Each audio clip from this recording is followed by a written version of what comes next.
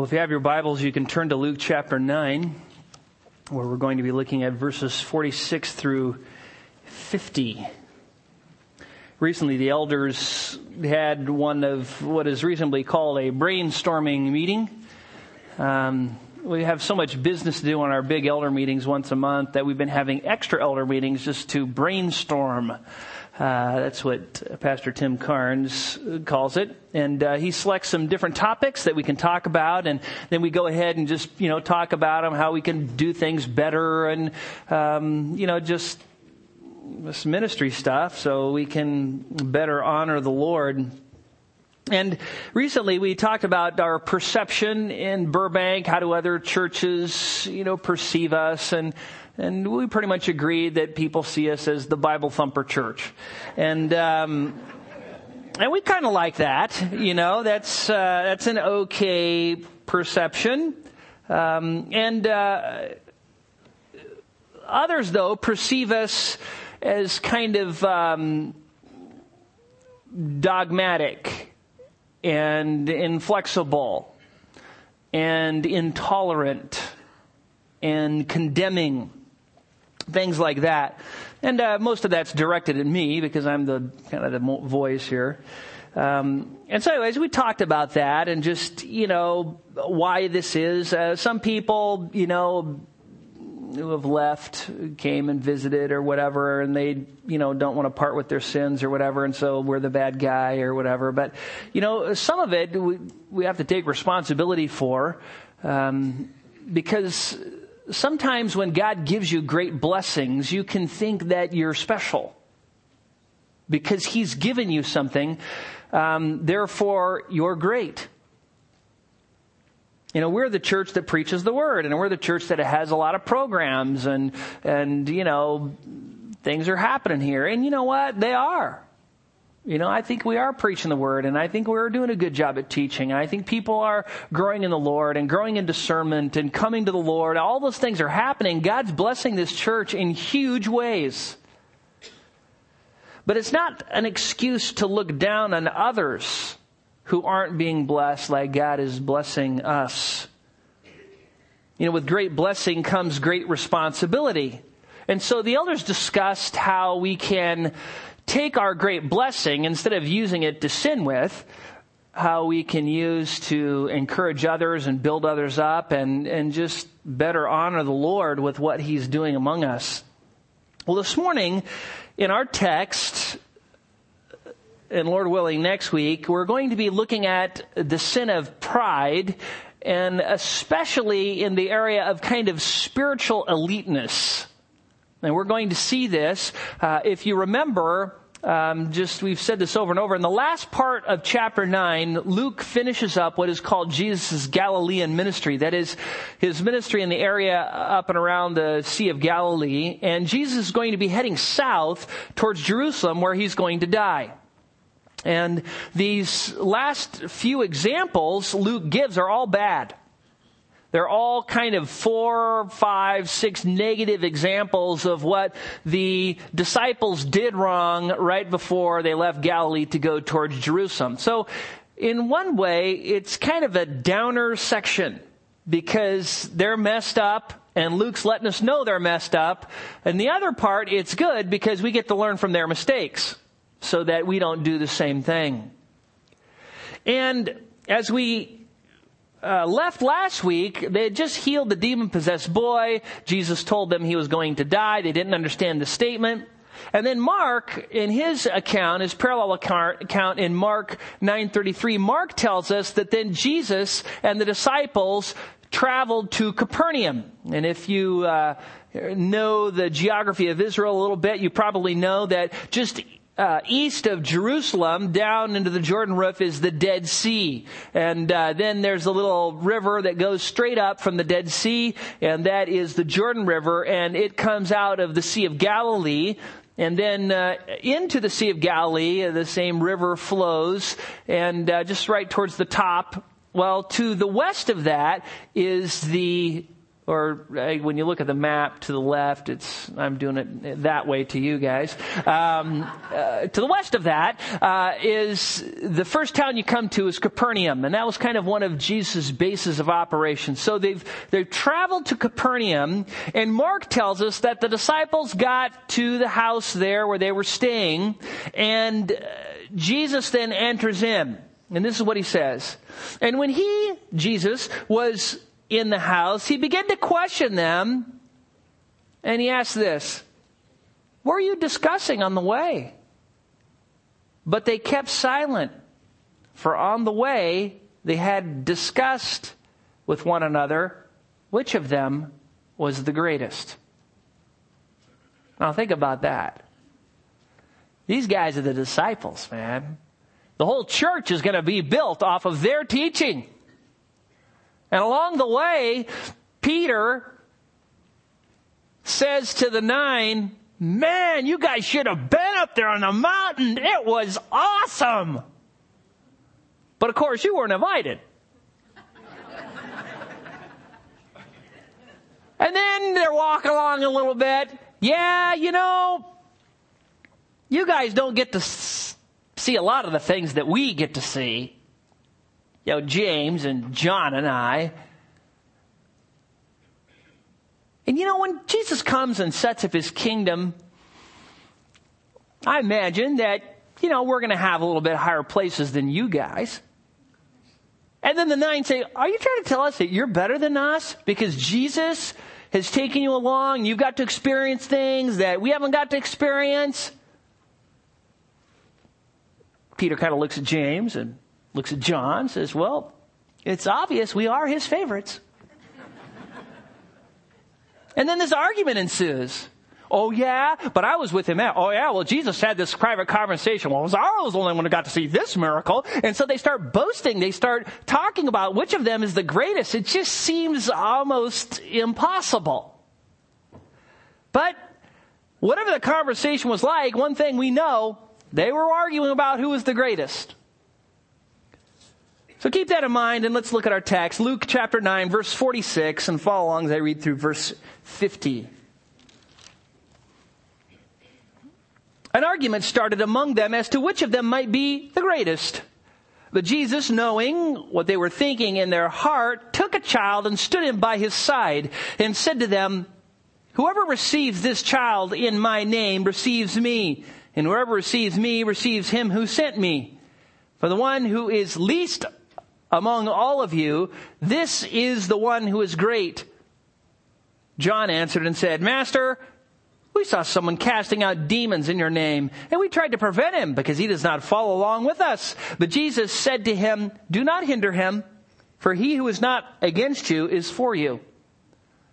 Now, when you look at this text, you may think, well, maybe 49 and 50 should be a different sermon. No, it fits. Even more fits, but I couldn't fit it in. Just from this section alone, you're going to learn 3 lessons about greatness. And these are lessons you need to learn if you want to be great in God's sight, not the world's sight. And the first is, don't lust for a worldly greatness. Look at verse 46. An argument started among them as to which of them might be the greatest. And this is Luke's summary of what Mark spends quite a bit more time talking about. And it's kind of shocking, and it's obviously ungodly. The 12 have been with Jesus for 3 years. They've heard him teach. They've heard him preach on humility, on not seeking greatness, on being lowly, and he's been a perfect example to them. And here they are at almost the very end of their training time, and they're arguing about who is the greatest. In one way, it's encouraging to note that even the disciples that God used to turn the world upside down had a long way to grow. So that's good. He still used them even though they were messed up. So we've got hope for ourselves because, we're messed up too. Everybody's messed up to one degree or another. And yet God used them. And he changed them. And as you go through the New Testament, you see they became more and more godly. And so we know that God's promise is true, that when he begins a work in us, he will perfect it until the day of Christ Jesus. Remember Paul, when he is recounting what Jesus taught him in 2 Corinthians 12:9 says, "And he has said to me, my grace is sufficient for you, for power is perfected in weakness. Most gladly, therefore, I will rather boast about my weaknesses so that the power of Christ may dwell in me." Now think about that. That is so twisted to the world's thinking. Weak? Those aren't the people who are great. That's not what you want to be. You want to be strong in the Lord and the strength of his might. Yeah, and the strength of his might, not your might. And here Paul is saying, when I realize my spiritual weakness, when I realize I can't do anything to please God on my own, that I am totally reliant upon God and God alone to get me through and to do ministry and to live for him, when I am just see my utter spiritual poverty, then I know that Christ is going to be strong in me. And you know what? The world does not want that. They don't like the whole crutch thing. Have you ever anybody say, "Oh yeah, well Jesus is just a crutch to you"? Well, yeah, what's going to hold you up from hell? What's your crutch? I'm telling you, you need one. And that's the whole problem. Proud people don't see they need a crutch. God's standard is exactly opposite of the world's standard, and those who see themselves as great sinners, as the chief of all sinners, as the dregs of the earth, as unable, as weak, those are the people who have great thoughts about themselves. And this just goes so contrary to the world, which just says, "Oh man, you're a good person. You are great. You look in the mirror every morning and you say, you are God. And you can be your own whatever. Just think it hard enough and make yourself that." And you would think that a believer, after coming to Christ, after being saved by grace and just being broken by the Spirit, so that, a believer sees their sin, they see their need for Christ, they know they're headed for hell, they know that they deserve to go to hell, they see the gospel, God's Spirit helps them understand the gospel, they repent, they believe, their life has changed, and you would think, man, they're never going back there to "I'm great" again.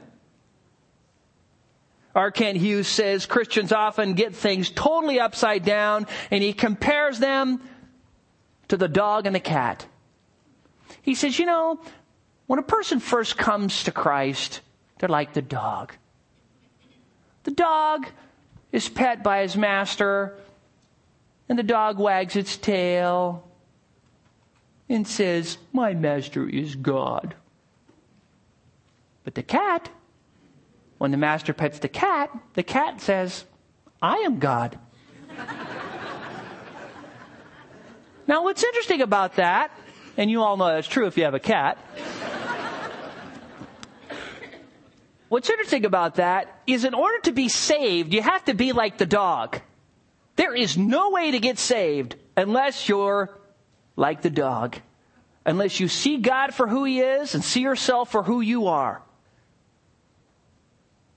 And yet how often and how quickly, after being saved and supposedly growing in the Lord, do we become like the cat?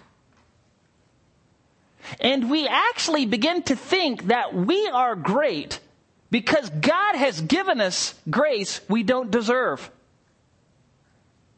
Now, is that twisted or what? And yet here we are. That's what happens.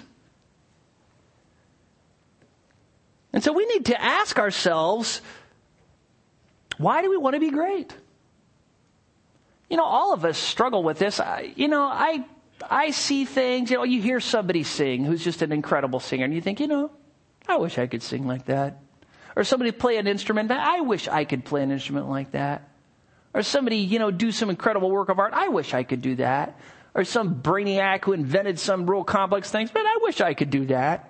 And you want to be great, like that person's great. Why? Why? See, whenever you get down to the cure, you can't administer the cure unless you know the motive, because motive is everything. Motives are what drive the action. You can have somebody who wants to be godly for a godly reason and somebody who wants to be godly for an ungodly reason, because of the motive of the heart. You got to finish this sentence. I want to be great because... Why? Why is that? Do you want to have the world and the devil fall in love with you?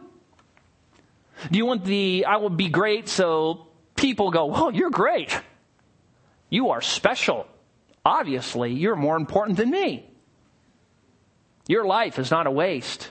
I wish I could be like you." And man, if we could have some other great person say that to us, we've arrived. Because now we're really great because somebody else is great, and they know because they're great that they said we're great. And that's great. Or maybe you want to be great because you want riches. Maybe you want to be great because you want riches so that you don't have to really trust in God. When it gets down to it, you're tired of scraping by. Because when you scrape by, you have to keep going to God saying, "Help me, help me, help me." Day after day and month after month. And you know what? If you were rich, you wouldn't have to trust God. Or maybe you want to influence the world for Christ. And you want to be really godly. A super great preacher or whatever. A writer. Why? Why do you want to do that? Well, doing great things for Christ is great as long as your motive isn't, "Well, I'm going to do these great things for Christ so other people will look at me and say, 'Man, you're great for Christ.'" Thank you. Thank you. You see, the 12 were special when you think about it. Out of all the people who were alive then, only 12 were chosen to be Jesus' apostles, and they were the 12. That makes them kind of special. Only they were specially trained by Jesus. Only they got to spend all that quality time with Jesus. Only they got to witness some of his greatest miracles, like the calming of the sea. They were the first to receive miraculous powers. And so that made them unique and special and great because of what God did, not because of who they were. The grace of God was great in them, we might say. But who called who? Who called who? Who chose who before the foundation of the world? Who trained who? Who gave who the spiritual gifts? See, that was all God. That didn't have anything to do with them. I mean, what if after church, you saw two women arguing about who was the most beautiful? Yes, but look at my nose. Yes, but I didn't have mine operated on. Well, mine isn't either. But look at my complexion. Oh, yes. Well, obviously you had a choice of your genetics. See, that would be idiotic. Because you know what? You had nothing to do with how you look. God gave you your looks. You're at school. You hear one student boasting, "Oh, yeah, I am a better student than you. I've got, straight A+. Okay. So where'd you get your brain from? Where'd you get your family from? That family that supports you to be a good student. How come you aren't in Ethiopia right now, sitting on the dirt with a distended belly?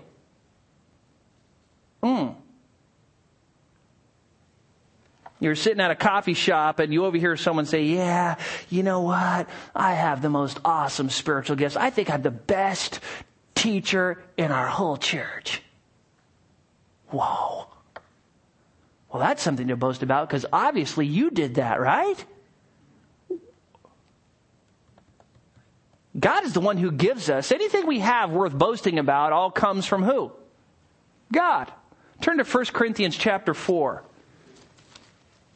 1 Corinthians chapter 4. And just to give you a little background here, the Corinthian church was struggling with the sin of kind of a personality cults. There were two major figures here. The Apostle Paul was no spiritual wimp. and a man named Apollos, who is described in Acts as a man mighty in word and deed. So we've got these two hardcore Bible guys. The difference is Paul isn't all that eloquent and Apollos is. But Paul is an apostle and Apollos is not. And so both of these men have had some influence now in the Corinthian church, and it's kind of divided the church. You go, I'm of Apollos. He discipled me. I like his preaching better. And some people, I'm of Paul. And you know what? Paul's the one who led me to the Lord. So, and he's an apostle. He writes inspired books. And this is the kind of thing that was going on. The church was being divided between Apollos and Paul. And Apollos and Paul are both on the same side. They aren't creating this. The people are doing this. So Paul says this, 1 Corinthians 4:1, let a man regard us in this manner as servants of Christ and stewards of the mysteries of God. In this case, moreover, it is required of stewards that one be found trustworthy. Paul just says, listen, you want to think a great thought of me? Think of me as a servant, a slave. A servant and a slave that is entrusted with the stewardship. A stewardship that requires faithfulness. Verse 3, but to me it is a very small thing that I may be examined by you or by any human court. In fact, I do not even examine myself, for I am conscious of nothing against myself, yet I am not by this acquitted, but the one who examines me is the Lord. He goes, listen, you think I'm great or Apollos is great. Listen, we're just servants. We're servants entrusted with the stewardship. And I want you to know something. It doesn't matter what you think of me or anybody else thinks of me or what I think of me. What it matters is, what does God think of me? Because his judgment is perfect. 5. Therefore, do not go on passing judgment before the time, but wait until the Lord comes, who will both bring to light the things hidden in darkness and disclose the motives of men's heart, and each man's praise will come to him from the Lord. He goes, you know what? You want to find out who's the godly guy, whose motives are correct. It's not going to be looking on their outside. There's only one person who sees into men's hearts, and that person is God. So just chill out, wait till judgment day, and then we'll find out who's really great. Verse 6, now these things, brethren, I have figuratively applied to myself and Apollos for your sake, so that in us you may learn not to exceed what was written, so that no one of you will become arrogant in behalf of one against the other. For who regards you as superior? What do you have that you did not receive? And if you did receive it, why do you boast as if you have not received it? There's 3 questions here at the end.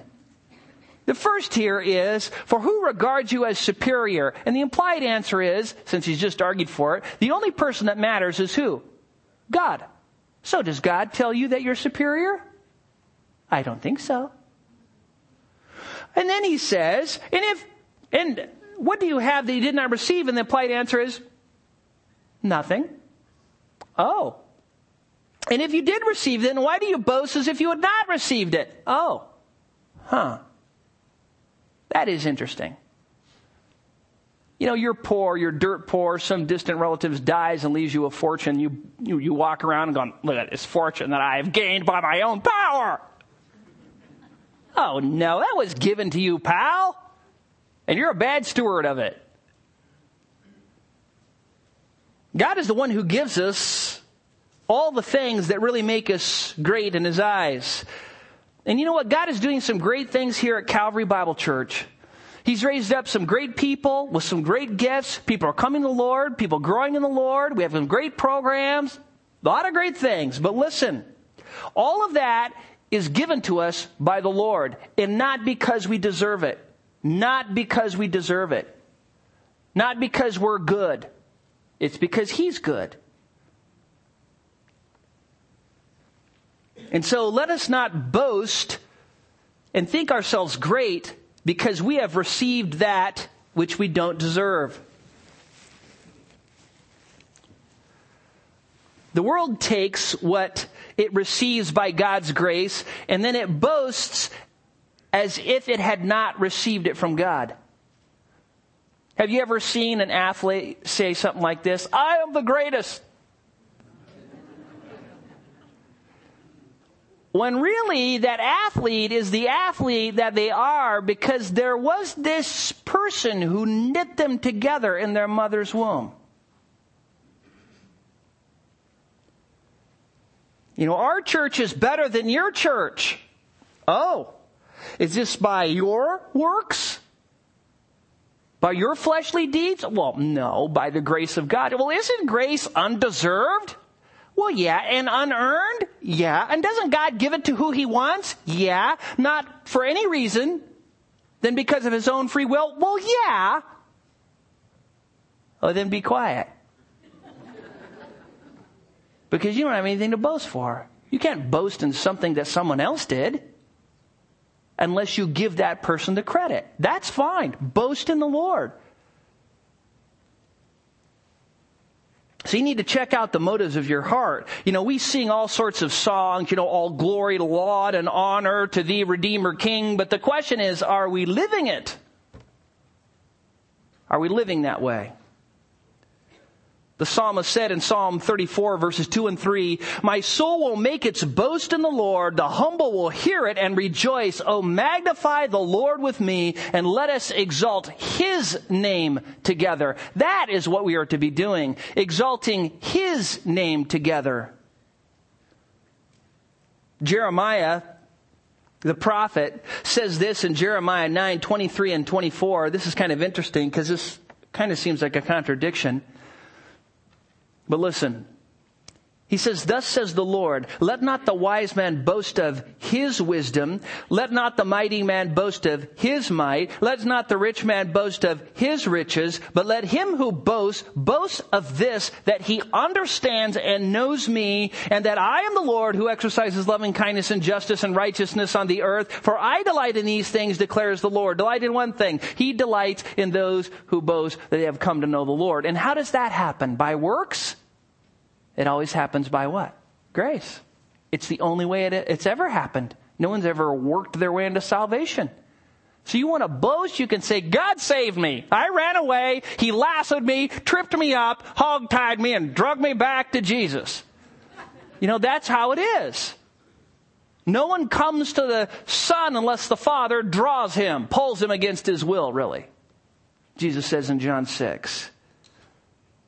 And so, you can boast in the grace of God. You can boast in God and His goodness and what He's doing. That's fine. But don't take what happens by God's grace in your life or in this church and take that credit upon yourself. That is ungodly greatness. So what is the cure? The cure is, second point, seek godly greatness. Look at verse 47. But Jesus, knowing what they were thinking in their heart, and just stop there for a second.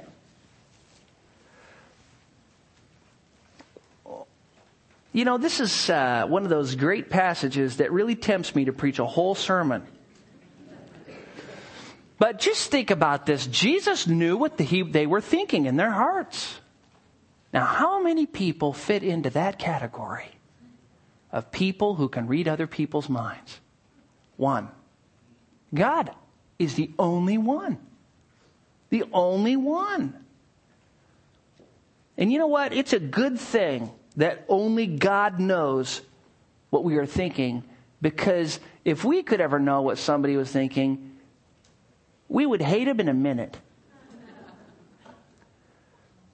Just think about this. You ever think about this? You see Star Trek and they have betazoids on there who can read people's minds? I thought, sure, they'd be offended in a minute. Yeah, imagine just coming into church here and you sit down in the pew and God just, and all of a sudden you can read the mind of the person next to you, that stranger. Think about that. You kind of look over and go, man, what an ugly dress. You don't say it, but you think it. And they're eavesdropping in on your thoughts, and they think, oh, you're no prize yourself, pal. And pretty soon, your mental war escalates into this mental screaming match. And you know what? There's nowhere to go. You cannot hide. You can't pout. Every negative thought you think, they're going, oh. And you're going, oh. I didn't know women thought thoughts like that. They've got everything, man. You're just laid open. And they're laid open to you. And you're just like, oh. And you just see each other's black, dark hearts and your black, dark thoughts. And you're just shocked. And you run away from each other. But you can't get away because you hear them running away. Oh, what a wicked person. And you're thinking, whoa, what a wicked person. And they're thinking, oh, yeah. You just can't get away. We are what Proverbs 26, verses 23 and 25 says we are like an earthen vessel overlaid with silver dross, burning lips and a wicked heart. The picture here is you've got this old cheap mud pot. And then you get a little bit of silver sludge and put it on the outside so it looks silver, but it's dirt. He goes on to say, he who hates disguises it with his lips, but he lays up deceit in his heart. Oh, nice dress. That's the ugliest thing I've ever seen. Oh, good day. Hope you drop dead. He disguises it with his lips. Verse 25, when he speaks graciously, do not believe him, for there are 7 abominations in his heart. Hi, I would like to give you a good deal. I really want to scam you. People are that way. We're wicked. We're wicked. Think about somebody knowing you're pouting, knowing your thoughts, knowing your lustings after them or other people, or whoa! It would be so scary. We'd probably stop and go, they're just like me. And you know what? God sees all of your thoughts all the time. That is scary. Because God can do something about it, big time. He can see your thoughts all the time, 24 hours a day. He taps in and watches all your vain imaginations as your heart runs riot over the whole spectrum of wickedness. And Jesus knew what they were thinking, which means he knew all their evil thoughts and he knew all that stuff. So whenever he asked them, what were you talking about? He knew. He knew that, and he knew a lot more than that. He knew all their little angers and murderous thoughts towards one another along the way because of their bickering. And to me, this is one of the great arguments for God being all-powerful, for who but an all-powerful God could endure to tap in to the corrupt brains of all mankind and listen to that all the time. Especially a just and holy God who would be just in stomping us into dust because of our sin, and yet he holds back, and that is omnipotence. Now look at verse 47. So Jesus, knowing their thoughts, took a child and stood him by his side, and he said to them, whoever receives this child in my name receives me. Now, what do you suppose that Jesus meant when he said, receives this child in my name? I mean, what does he mean by that? Do you just, is he saying we should all go out and find this boy, this child, and that child only? I mean, he's grown up now, or maybe we dig up his body and we find him. No, he couldn't mean that. Do you think he means just find any little person and receive him? That's what God wants us to do. Just go find a kid. Get involved in the children's ministry. I think that's Brock's interpretation.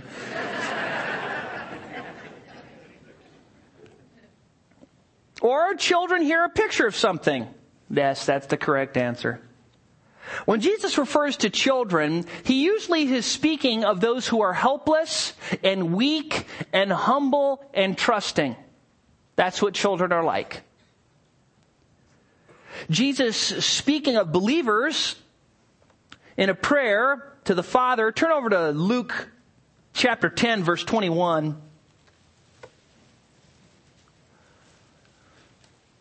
where he says, at this very time he rejoiced greatly in the Holy Spirit and said, I praise you, O Father, Lord of heaven and earth, that you have hidden these things from the wise and intelligent and have revealed them to infants. Yes, Father, for this way was well-pleasing in your sight. Now, who are these infants he's talking about? Well, if you look down at verse 23, turning disciples, he said privately, blessed are your eyes which see the things you see, for I say to you that many prophets and kings wished to see the things which you see and did not see them, and to hear the things that you hear and did not hear them.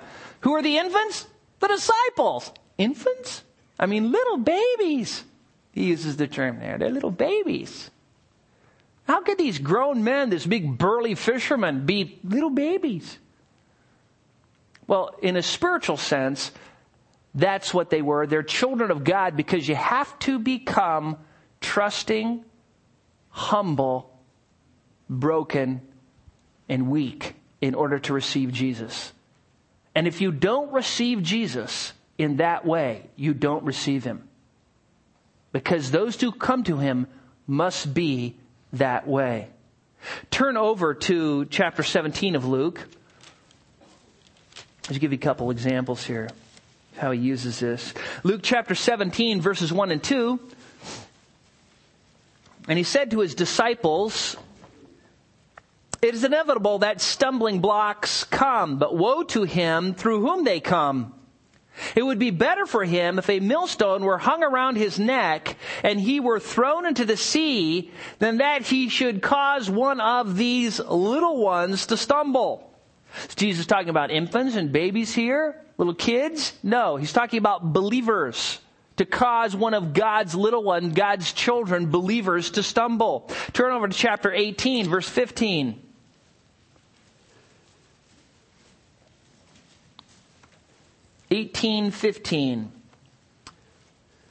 Jesus says, and they were bringing even their babies to him so that he would touch them. Well, when his disciples saw it, they began rebuking them. Now, here are little babies, little infants, young children. They're being brought to Jesus kind of as dedication time, that Jesus seems to be a great prophet. Would you mind blessing them? That's what's going on here. So they're literal children here. Well, look at verse 16, though. But Jesus called for them, saying, permit the children to come to me, and do not hinder them, for the kingdom of God belongs to such as these. Now notice he doesn't say it belongs to these, but such as these. This is a simile to those who are similar to these. Verse 17, for truly I say to you, whoever does not receive the kingdom of God like a child, simile, in a childlike way, will not enter it at all. This is the common way that Jesus refers to children. Believers are like children in that when God's grace comes upon them, they see themselves as sinful, as weak, as unable to save themselves, and they trust completely in Jesus to save them. That makes them a child of God. It makes them one of his little ones.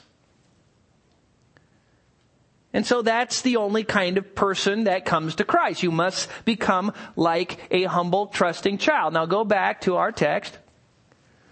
So Jesus says, if you receive one of these little ones, these believers, in my name. Now what is that? It means to invoke the name of Jesus. To say, I'm doing this in Jesus' name. I'm giving him the credit, the glory for what's happening here. In Matthew's account, in Matthew 18, verses 2 through 5, we read, and he called a child to himself, set him before them, and said, truly I say to you, unless you are converted and become like children, you will not enter the kingdom of heaven. Whoever then humbles himself as this child, he is the greatest in the kingdom of heaven. And whoever receives one such child in my name receives me. Speaking of those who have been converted from adulthood, trusting in themselves, to childhood, trusting in Christ. The operative term, humble themselves. That's what it means to come to Jesus. The Matthew's account is crystal clear about what Jesus is saying. Now look in the middle of verse 48. And whoever receives me receives him who sent me. And notice the divine commission here that is alluded to that says Jesus was sent. Who receives me receives him who sent me. That Jesus was sent by somebody else, the Father, to come into the world, to live that life and die for sinners. And the sequence is pretty simple. If you receive a spiritually helpless, weak, trusting in Jesus person, i.e. a Christian, you are receiving Jesus because they are his children. He dwells within them. This is exactly what we see in the judgment of the sheep and the goats in Matthew 25, verses 34 through 40, where Jesus says to the sheep, the believers who are on his right, then the king will say to those on his right, come, you who are blessed of my Father, inherit the kingdom prepared for you before the foundation of the world. For I was hungry and you gave me something to eat. I was thirsty and you gave me something to drink. I was a stranger and you invited me in, and naked and you clothed me. I was sick and you visited me. I was in prison and you came to me. And then the righteous will answer him, Lord, when did we see you hungry and feed you, or thirsty and give you something to drink? And when did we see you a stranger and invite you in, or naked and clothe you? And when did we see you sick or in prison and come to you? And the king will answer and say to them, truly, I say to you, to the extent that you did it to one of these brothers of mine, even the least of them, you did it to me. So, all these texts talk about Christians loving other Christians. Jesus says, the world will know that you are my disciples by what? Your love for one another. And love is service, self-sacrifice for one another. Look at the end of verse 48, back in Luke 9. For the one who is least among you, this is the one who is great. Now, what is Jesus saying here? You got to be poor. You've got to be physically ill. You've got to be short. You got to be young. You know what I mean? Well, what is he after here? Well, let's just say you were someplace, I don't know, McDonald's, ran into a billionaire.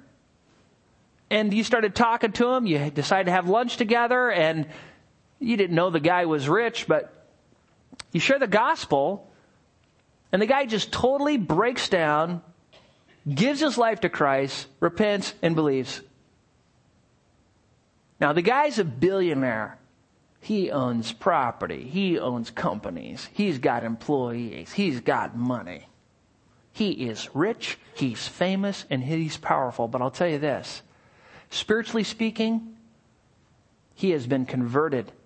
He is now a child before God because he sees himself as a sinner who is unable to save himself. He has humbled himself and he has trusted in Jesus to save him.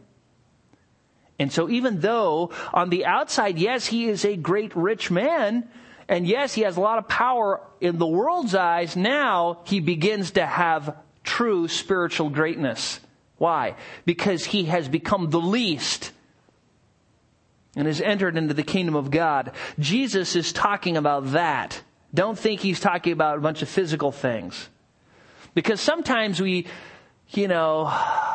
we have a lot, we think that our riches somehow make us spiritually more important. You remember the church of Laodicea? It's kind of like the church of Beverly Hills. And in Revelation chapter 3, verses 17 and 18, Jesus says this, because you say I am rich and have become wealthy and have need of nothing. This is their attitude. Listen, Laodicea is an affluent place. We live in nice houses here and we're rich. And, God, we don't really need anything from you because we've got it squared away. Now, of course, they're overlooking the fact that all that they had was given to them by God.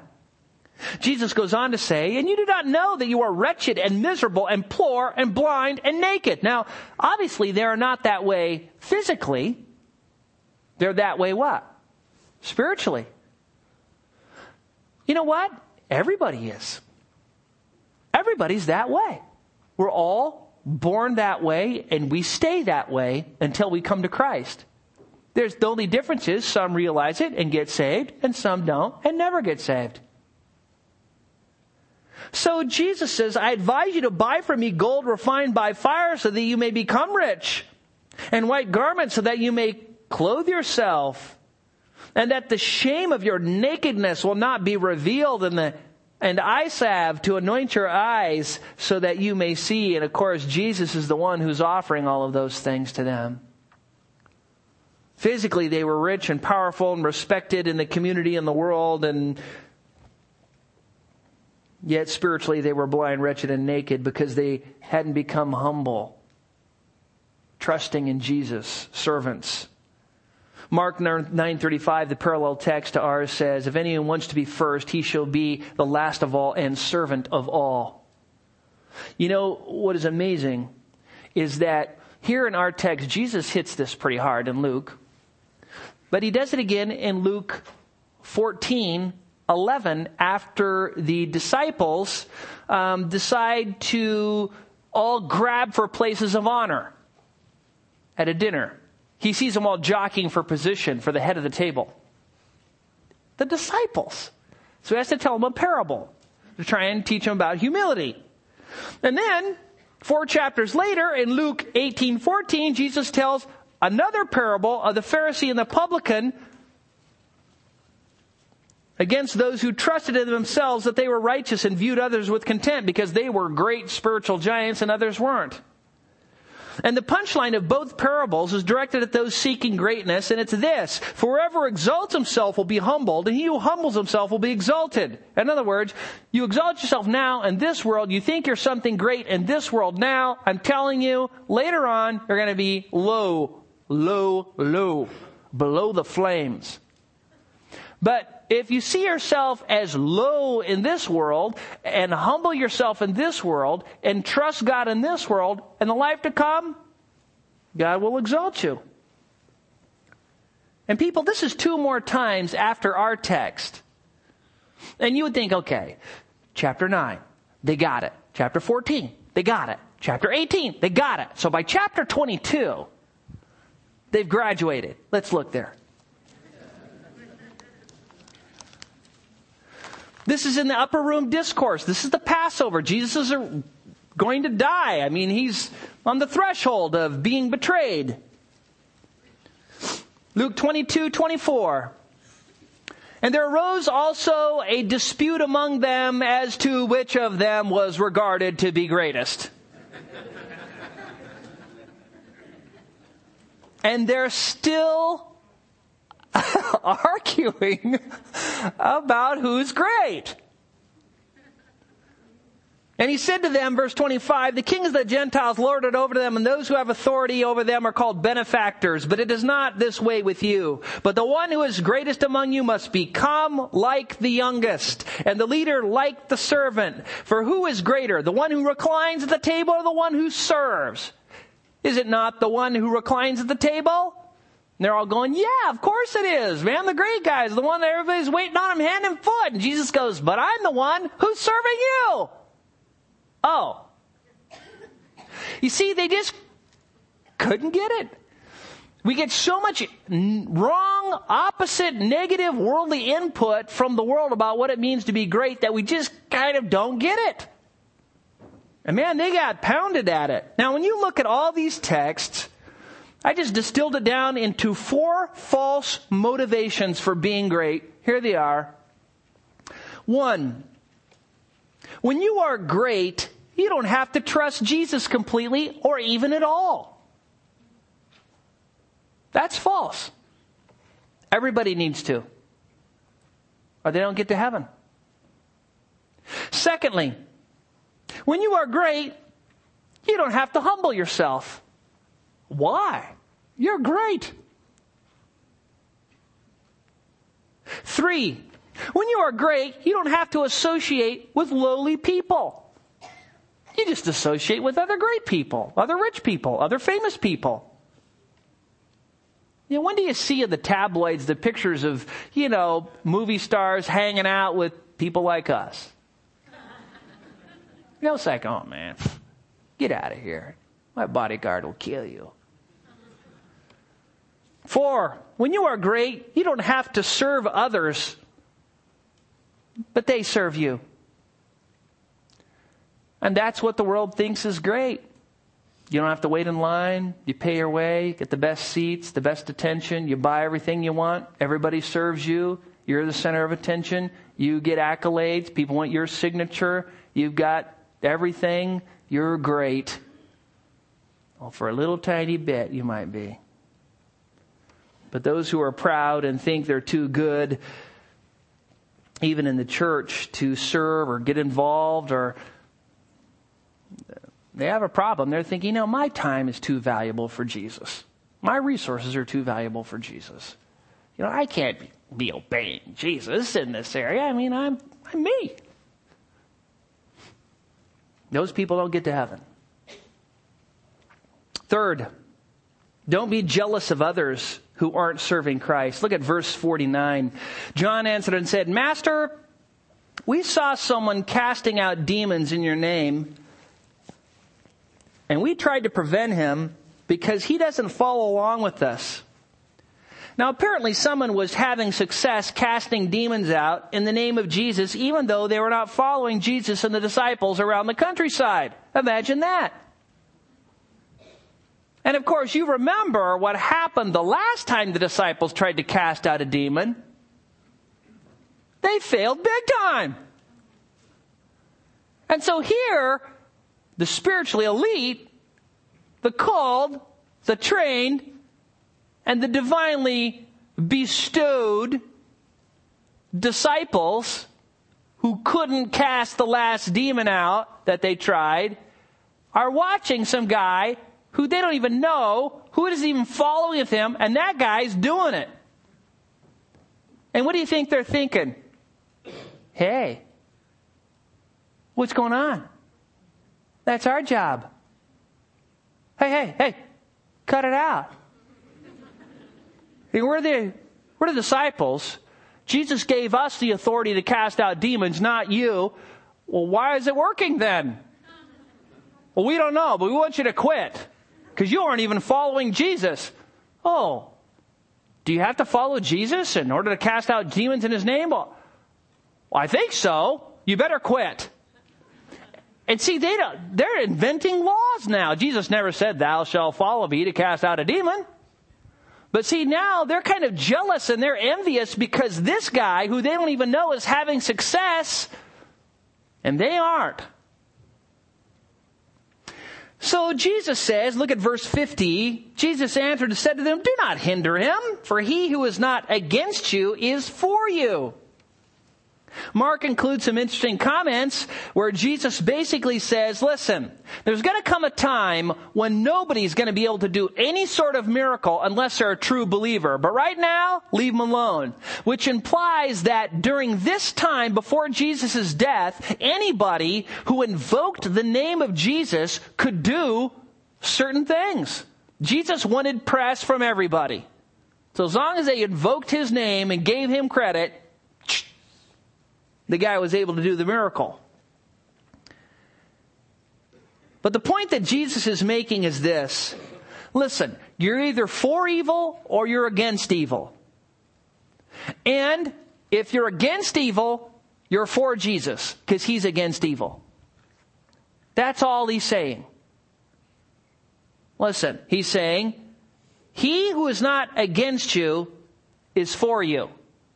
And this guy wasn't saying Jesus is a false teacher or the disciples are wrong. He wasn't bashing them. He wasn't doing anything. The only thing he was doing is opposing demons. And Jesus says, stop it. Let the guy alone.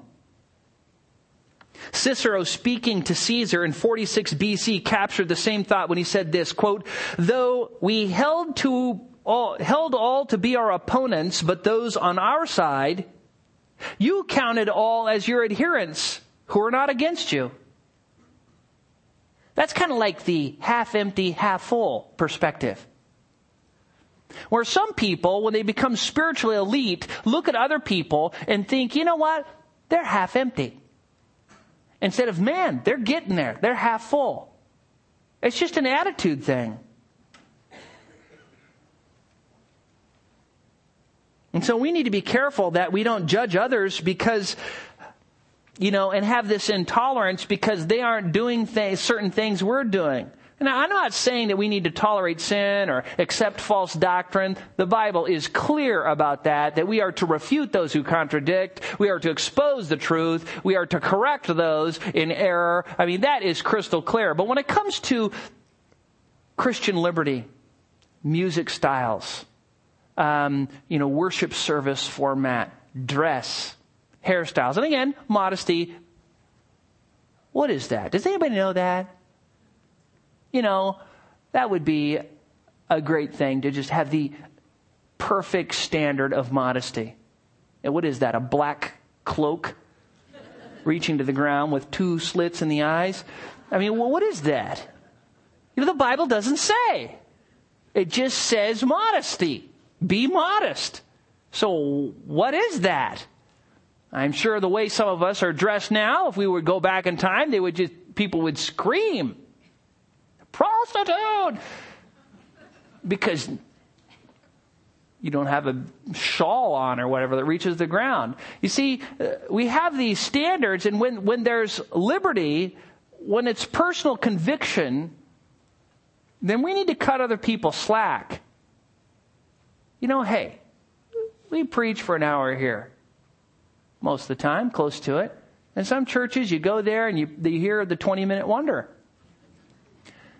And you can think to yourself, man, that church got it all wrong. Well, maybe 6 months ago, they were only preaching 10.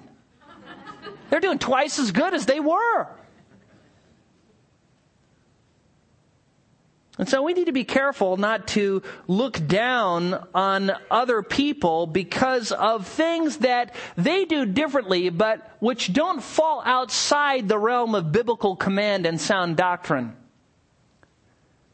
Hughes, in his commentary on Luke, says, quote, "It has a telltale aroma and others can smell it, especially those outside the church. Sometimes it is an acrid air of condescension or subtle smiling hostility, or aloofness, or clubbish yeah, that's right. I couldn't say it the first service either. Exclusivity, or doubt about God's blessing on all who are not in the approved circle. This stench has kept multitudes away from the church, and more important, the knowledge of Christ," end quote. Yeah, it's true. It's kind of like, ew, we're sorry about you. Too bad you go to that church. And so let us be careful to encourage those other churches. If God's given us resources, then let's use those resources to help other churches who want some help. And if they don't want help, then let's pray for them. It's true that Jesus' words, "Do not hinder him, for he who is not against you is for you," have been used by those who want to promote what is called ecumenicalism. And I'm sorry about the big jargon. If you don't know what that means, I'm going to tell you. Ecumenicalism is kind of like this. As long as you call yourself a Christian, let's just set aside all doctrinal standards and get together, pool our resources to fight the ills of society. Fight world poverty and fight abortion and, just get together and just not talk about doctrine and not talk about sin and just don't be bothered by our homosexual pastor and don't be bothered by, the fact that, we let people live together and we don't deal with it and don't be bothered by the fact that we deny the resurrection. No, that's not what it's talking about. That's not what he's talking about. He's just saying, listen, if you've got somebody that's doing good and they're not against the truth, then don't bother them just because they do something in a different way. But we know he's not saying accept them in their error, because there are a lot of commands in the Bible that say refute those who contradict, expose those who are in error. It just lots of commands about battling for the truth and guarding the truth and giving a defense. Turn to Luke chapter 11, verse 17. Here Jesus is defending himself against false accusations by the religious leaders who are jealous and envious and scared and whatever. And so because they can't do what Jesus is doing, Jesus is telling them, listen, I'm not doing this by Satan's power. If Satan was against himself, his kingdom would fall. And so if I'm casting out demons, fighting against Satan by the power of Satan, then that means Satan is fighting against Satan, and that doesn't make any sense. And then he says this in verse 23, he who is not with me is against me, and he who does not gather with me scatters. Now, how does that reconcile with he who is not against you is for you, even though he's not with you? Those are two antithetical statements. They are antithetical. Well, when you see things like this, we know that what's king? The context. Context is king. And in our text, Jesus is just saying all these people are doing is opposing demons. And that's fine. They aren't against us. They aren't overthrowing our truth. They aren't trying to say what I'm teaching is wrong. They aren't promoting error. They're just casting out demons in my name. Fine. In this other text, Jesus is being opposed by those who hate him and therefore hate the truth, hate the Father. And Jesus says, if you don't gather to me, you will be scattered.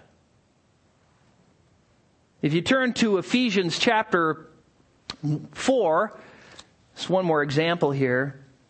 In Ephesians chapter 4, this is another text that those who want to promote kind of just unity at all cost will go to.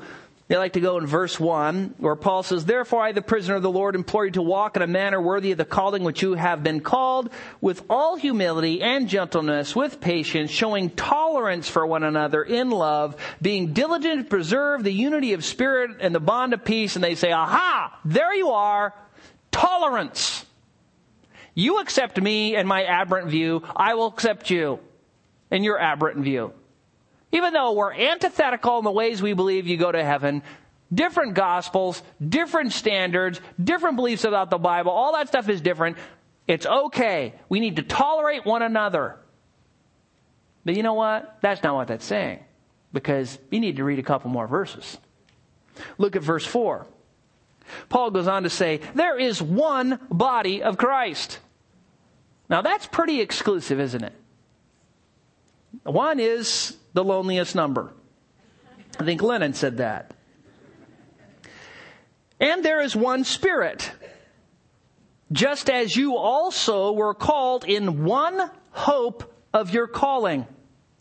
There's only one hope of salvation. There is one Lord, Jesus is the way, the truth, and the life. One faith, that is one body of doctrine. One baptism. One God and Father of all, who is over all and through all and in all. Now that is about as dogmatically narrow as you can get. You fit into that, be tolerant. If you don't believe that, you're outside the faith. So Jesus and Paul are not advocating a free-for-all of let's get together and just ignore doctrine. Doctrine is what we are to be unified on. The truth, we are unified by the truth of the gospel, not the rejection of the gospel in order to do some sort of social good. All right, what have we learned this morning? 1, don't seek worldly greatness. Why? For all those reasons we looked at, but basically because the only thing you have worth boasting of is something God has given you. And if God hasn't given it to you, you've conjured it up by your own wicked heart, then it's not worth boasting about. Secondly, seek heavenly greatness, which is to become like a child, trust God completely, live for Him, and serve others. And 3, don't be jealous of others who are doing ministry differently. As long as they feel within the pale of truth and sound doctrine to, so they have a different style of music, or so they wear different clothes, or they're more casual, or they wear tuxedos every Sunday. I don't know. Just fine. That doesn't make them ungodly because they're doing something. Rejoice in that. Encourage that. Say, way to go, brother. Way to go, sister. Get them. About 300 AD, a wealthy Christian couple in Cappadocia gave birth to a boy named Basil. They sent him to the finest schools in Constantinople and Athens. Basil graduated with honors. He was proud of himself and dreamed of being a great public figure, and he told his sister. But his sister, who had led him to faith in Christ, counseled humility, saying, "You need to be humble." And she said, "It is better to be faithful before God than famous before men." And he thought about that. And so Basil, with his great intellect and his great wealth, labored diligently all his life to set up orphanages, hospitals, places to help the needy. He served people. He labored until he basically killed himself at age 50, serving other people. You know what he's called today? Basil the Great. Basil the Great. And you know, when we live our life here on earth and we're serving people and serving people and serving people, and all the important people in the world just kind of look over our heads, they don't even notice who we are. They don't even know who we are. We're just religious fanatics, Bible thumpers. Just remember, not too long from now, there's going to be the great reversal. And those who are on the top in this world, most of them will be in the lowest dungeon of hell. And those who we think are, oh, that poor old woman is going to be on Jesus' right hand. And the disciples are going to go, "Who's that old woman up there?" "Oh, that's the prophetess Anna, who served in the temple day and night with prayers and fasting for 46 years, never leaving." Oh, a great person. Because they saw themselves as lowly and because they served others diligently. So let's be known for that and not for spiritual eliteness. Let's pray. Father, we thank you for what we learned in this text. And Father, I just pray that you would help all of us to trust you, to rely on your grace, to live out this text. Father, we certainly need to improve in this area. I know I do. I just pray that you would humble us all and help us to trust in you and help us to use the great grace that you've given us, not as a means of boasting but in ourselves, but in you. And Father, that we might use those means to bless other people. Father, help us to do that for your glory, for your honor and your praise. We pray in Christ's name. Amen.